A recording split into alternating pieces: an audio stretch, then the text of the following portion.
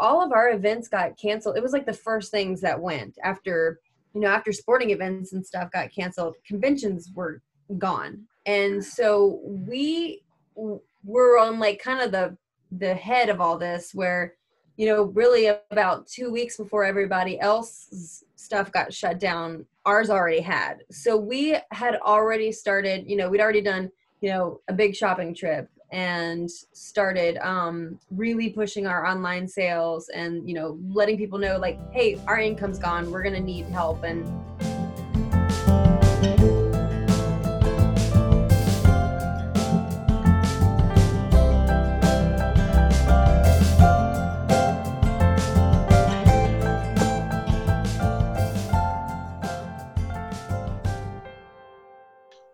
welcome back to Sustaining Craft. This is a podcast all about those in creative field or business. I'm your host, Elizabeth Silverstein, and I have with me today Morgan Elaine of The Inkling Girl. Hi, Morgan. How are you? I'm very well. How are you? I'm doing well. So the last time we talked was years and years ago. I think probably 2016 at this point. I think so, something like that. And we discussed some really cool things. And I also ended up interviewing your husband and your daughter because they're both artists as well. That's right. Yeah, that was fun. Yeah, I need to post their stories too on my new website and get you all together as a family. But give me a little update. In the 4 years that we've talked, what have you been up to? How have you been doing? We've been doing very well. I think we've done a lot the last 4 years, I guess. I mean, I think in 2016 was when I was finishing up my Muse series. And so I ended up having a solo exhibition for that. And then since then, Danny had his own solo exhibition.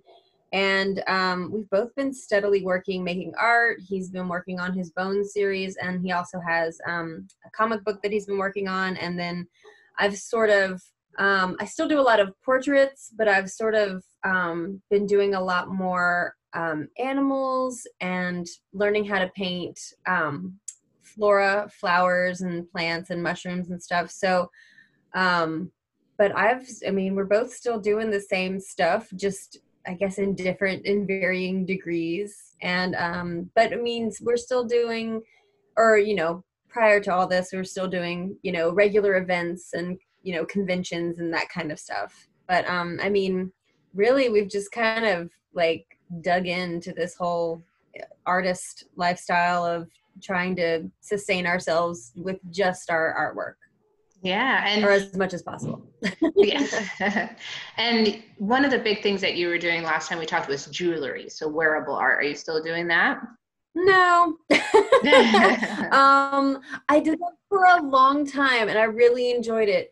But I phased all of that out largely because really when it comes down to it, although I'm artistic in a lot of ways, I'm really just not crafty.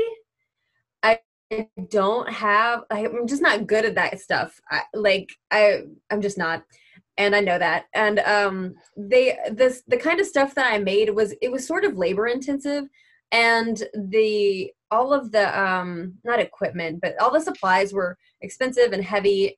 And honestly, we were kind of a pain in the butt to haul to places and set up. It took forever, and I really wanted to focus on selling prints of my artwork, original artwork, and that kind of thing. I find more value in that. And so, so I phased out on my pendants and I phased out my glass magnets. And I did buy a button maker, which I love, and it's one of the best things I've ever invested in. So I still do have magnets, and I can do buttons and pocket mirrors. So I still have accessories. They're just easier. It's easier to do, and it doesn't require being crafty because I literally use a machine to make everything. You just put it together and it's good. Exactly. It's just assembly. That's it. That's awesome. So it's really your income was from selling your prints and then your original art, and then these a little bit of accessories as well. Yes. Yeah, for sure. Now it's mostly prints. I do still sell a lot of magnets though. People like magnets, dude. Like people want art on their fridge. Yeah, magnets are pretty cool. So you're selling that through your Etsy shop, and then you were doing in-person shows, right? Yes. So I still have my Etsy store, and my husband has his stuff in my Etsy store too, but we set it up as sort of almost two separate websites because there's a specific URL where you can see just his stuff, and then the Etsy URL is mine and his. And then yeah, I still do local events. I stick to local events because frankly, I don't like to travel. I'm very anxious, and also we have 1,000 animals, so it's really just not very feasible for me to go. So Danny's the one who does the traveling and the out of state shows. I stick at home because that's really just more my jam. Yeah. Yeah. And you know, that's what a marriage is, right? A partnership. Working together. Do you have, is there a current series that you're working on right now? Nothing concrete. I mean, I sort of dip in and out of series because I did start working on like Greek mythology type stuff. I have painted a Medusa, I did Andromeda and Artemis, and then Persephone. And I plan to do more of those eventually, but I'm not as hyper focused like I was with my muses. I was super focused on those for like 2 years, and I just don't have the same attention span that I used to. I just get bored more easily now, and so I think I kind of skip around to different things. So I'll do something Greek mythology based, and then I'll do something folklore based, and then I'll do something that's mushrooms and toads and roses and whatever. Like, right, I'm working on something right now that is still in the sketching phase, and it's an owl with a bunch of like camellias, and it's going to take me forever, but I think it's going to be really pretty to kind of go with the ravens and roses piece that I did. So I'm kind of just I've been experimenting a lot with different papers, and because for a long time I only worked on one specific paper, and now I'm trying some different things. So I'm kind of teaching myself some new skills, I guess, and it's very slow going because I'm a very slow learner. But that's part of the journey, right? You know, that process. Yeah, absolutely. And it's fun.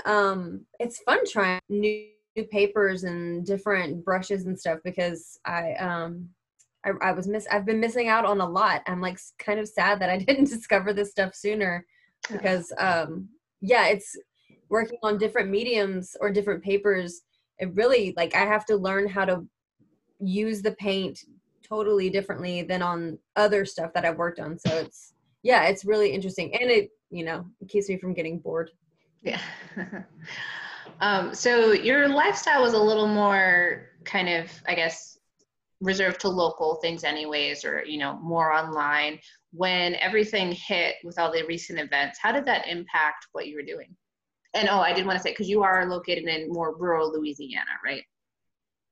Yes. So, I mean, I'm from Lake Charles, which is, it's not like a big city, but it's, I guess, one of the more well-known ones, I suppose, because, but we live about 45 minutes away from Lake Charles. And yeah, where we live now is much more rural. Like, I mean, it's the country. There are cows everywhere and not that many people, which is nice. So, because of that, I kind of feel like we were in a really good position when this all started, just because we're already used to sort of being at home a lot of the time because we don't live in a big city.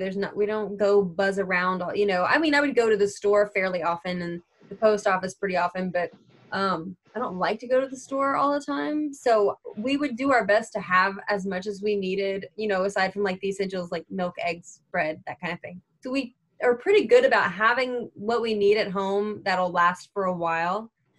So because of that, all of our events got canceled. It was like the first things that went after sporting events and stuff got canceled. Conventions were gone. And so we were on like kind of the head of all this, where, really about 2 weeks before everybody else's stuff got shut down, ours already had. So we had already started, we'd already done, a big shopping trip. and started really pushing our online sales and, letting people know like, hey, our income's gone. We're going to need help. And, please share this and yada, yada, yada. I'm going to get my water. Oh, yeah. So we were kind of in a good position, I think.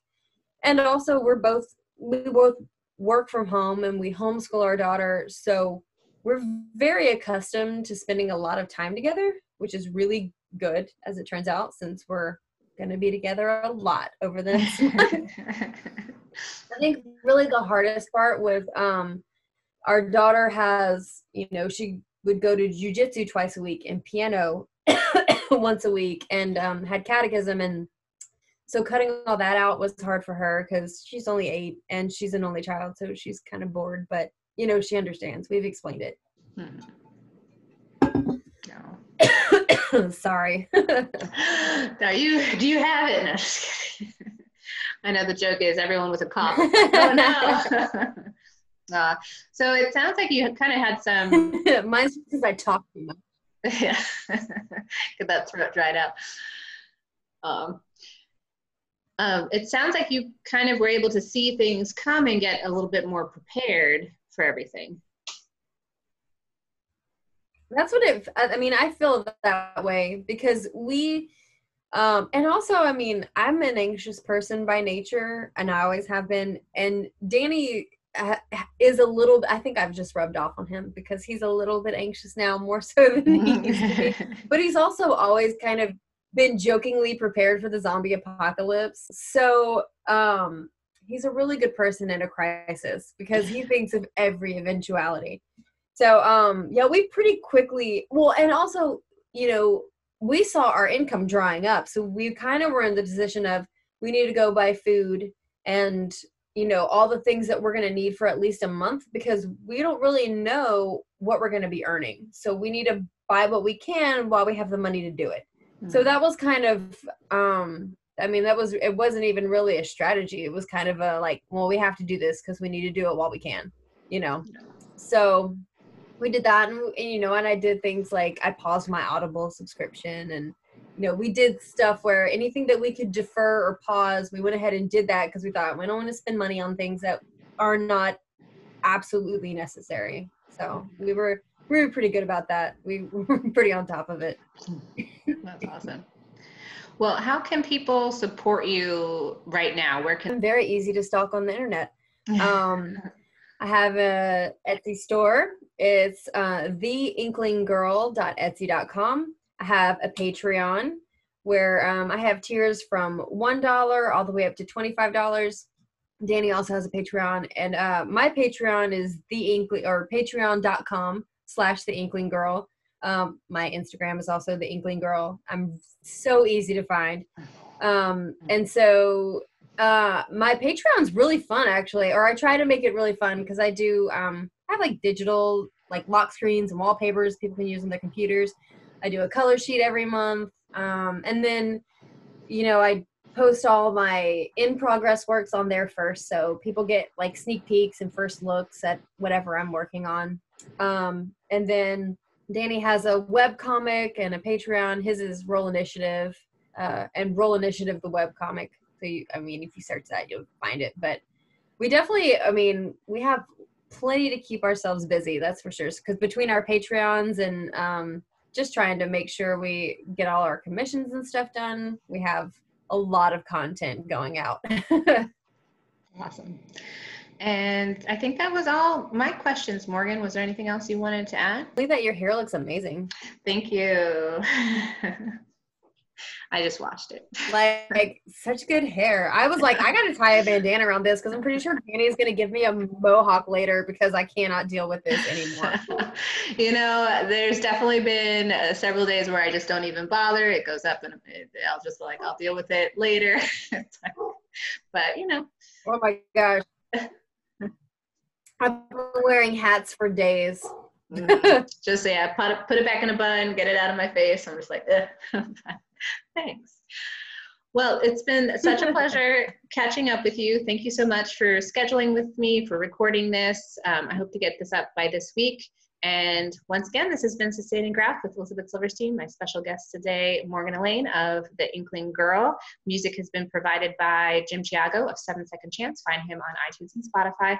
Morgan, before we sign off completely, what do you hope for? What are you looking for on the other side of all of this? You know, I don't know. I think it's going to be weird when everything kind of gets back to normal, because it's going to be a new normal. I mean, not everything's going to be the same. I think it's going to be a big adjustment. I guess I really hope that, because we've had to slow down and do things differently, I really hope that the people that have been figuring things out and solving problems continue to do that kind of work, because a lot of people are figuring out that they work well in a crisis.